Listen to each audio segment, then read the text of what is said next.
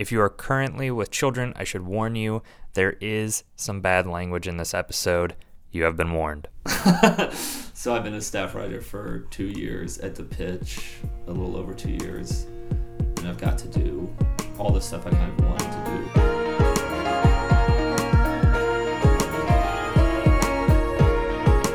do. Welcome to the Paris of the Plains. From Kansas City, I'm your host, Matt Hodap. Dave Hudnall has been a writer at The Pitch for the past 4.5 years.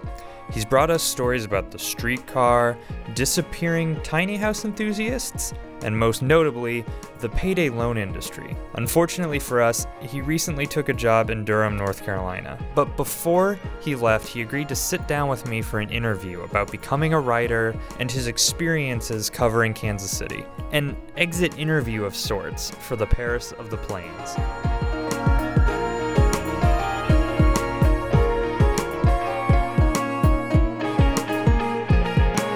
So I don't think it ever occurred to me that you could, or that I could make a living as a writer. Everybody in my family was like a teacher or a lawyer or something like that. It was never really a thought. And then in high school, I took a journalism class. They let me write like funny stories. So like I had friends who went to Branson for spring break one year instead of like Cancun or whatever, Florida. And I wrote a story about that where I sort of like heightened the drama of, you know, their trip to Steak and Shake or whatever. And then I went to school at the University of Missouri-Columbia the next year and then just completely forgot I had any interest in writing at all and spent the next like 4 years sort of just fucking around.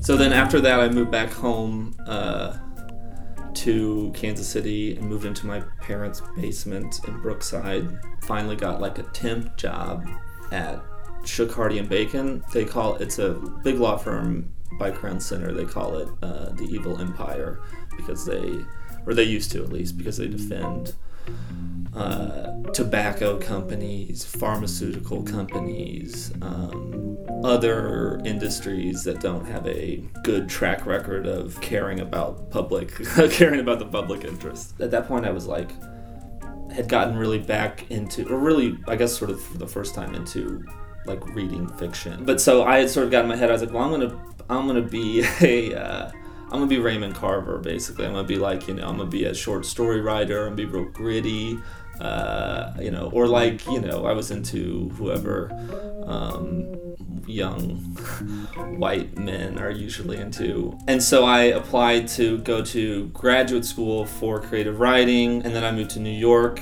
to, get a job in publishing. I think that was the idea, as I recall. Of course, like 2 months before that, Lehman Brothers had crashed, and the economy was in free fall, and magazines and newspapers and publishing houses were just like falling left and right. It was crazy, actually. And so there were no jobs for me, and I don't think there would have been jobs for me even if that wasn't true.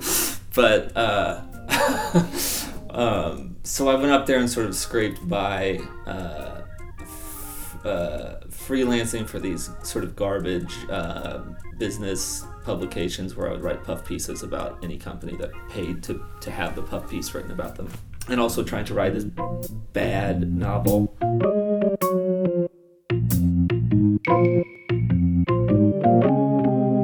So after that failure in New York, I moved back home to Kansas City. I saw a job opened up at The Pitch. And so it was for a music blogger, which is a position they don't have anymore. But it was like, write 3 posts a day about the local music scene. So I took that job, and it was just an insulting amount of pay. It was something like, I feel like people never talk about how bad writers get paid, or in specifics about how they get paid. So I will tell you what I got paid. I got paid $150 a week to write 15 blog posts.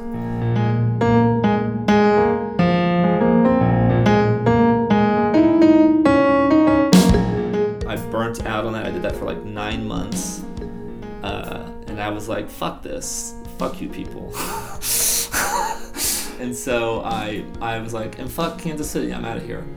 And then the pitch called, and they were like, hey, the music editor position opened up. Do you want to apply for it? And I was like, yeah, okay. I would try and do stories in addition to that were sort of more news or other than music, and so I could prove to like my editor, like, hey, I can do these stories. So if a job opens up, not doing music anymore, I want to do that job. And so anyway, then that spot opened up, and took it. I wish I would have had an easier path or a less roundabout path to what I'm doing now. It's like, it's 10 years later that I'm sort of, or it's probably 7 years, and since when I started to where I kind of got to where I wanted to be. So when people sometimes ask me like, how'd you get that job? I'm like, well, I basically just ate shit for 8 years. And I've got to do all the stuff I kind of wanted to do, which is like a mix of arts, features, investigative stories, news stories.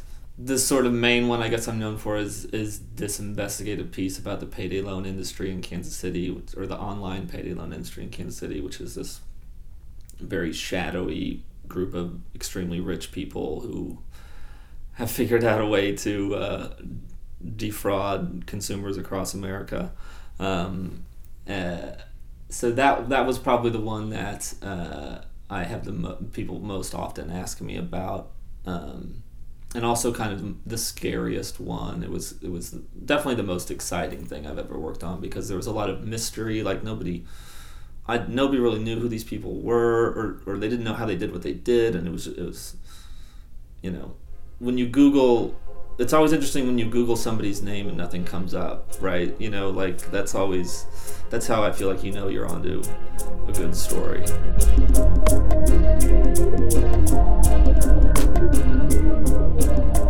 There was one guy in this industry that everybody knew about. His name was Scott Tucker, and he's a race car driver, and he also owns these huge, payday loan companies that, partner with Indian tribes to avoid regulation and prosecution, and there was a little bit known about him, but I kept hearing about this guy who was his brother named Joel Tucker, and I would Google him. I would get on like the dark web, what do they call that, the Tor browser or whatever, and Google him, and just go through pages and pages. There was just nothing about this guy, but I would hear about it, and then I finally was able to get somebody to leak me some internal documents from his company that sort of opened the entire thing up for me. And there were several people like that where it was like nobody knew these guys were doing this stuff, and they were making tens of $millions a year. It was scary because a lot of people, as I got closer on that story, a lot of people would sort of imply to me, like, you don't really want to fuck around with some of these people. They're, they can make your life unpleasant. And that gives you pause. I mean, anytime you're kind of going after somebody who's really rich, they can make your life unpleasant. That was, I guess, that story was fun because there was mystery to it. Like it was like solving a mystery, and I think when I was little, I liked watching. I was thinking about this today, actually. I liked watching like John Grisham movies, where there was like, it was like white collar crime mystery type of stuff.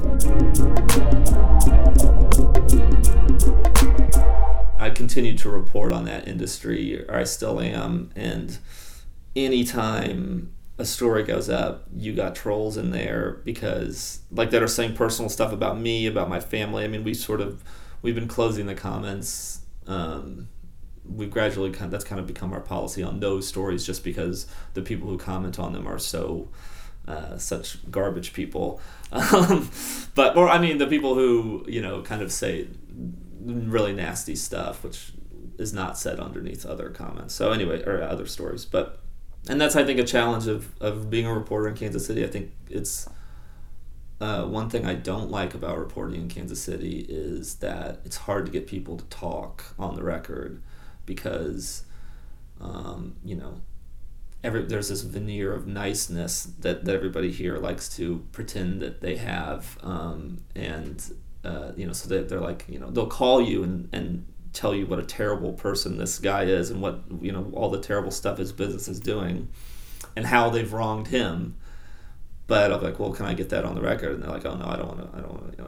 It's like, well, at some point somebody's gonna have to say something on the record about this. I really, I have real mixed feelings about leaving Kansas City, and a decent chance I'll be back at some point. I'm leaving in 2 weeks, and I'm very conflicted about everything. I'm excited and sad, but yeah, Kansas City was good in that I was allowed to kind of learn how to do this on the job, and in a place that I knew well. Like I've known, I feel like I know Kansas City really well in a way that I'll never really know anything else. So yeah, I'd like to have a point of view in my stories. I think that's the best way to tell a story, is to have a strong point of view, but also report the fuck out of it. Thanks to Dave Hudnall for sharing his story with us. Just a quick announcement. We're extremely excited to announce we'll be partnering with KKFI 90.1 to bring our Kansas City stories to their airwaves. Our first broadcast will be Thursday, December 10th at 8 p.m. Make sure to tune in. You can also listen to these stories again at www.parisoftheplainspodcast.com. We are always looking for new narratives. Make sure to click on the Your Story tab to send us a story. Also, make sure to subscribe on iTunes. All our music is original and written by composer Jamie Searle. Our digital and graphic work is done by Matthew Sullivan. I'm Matt Hodap. Thanks for listening.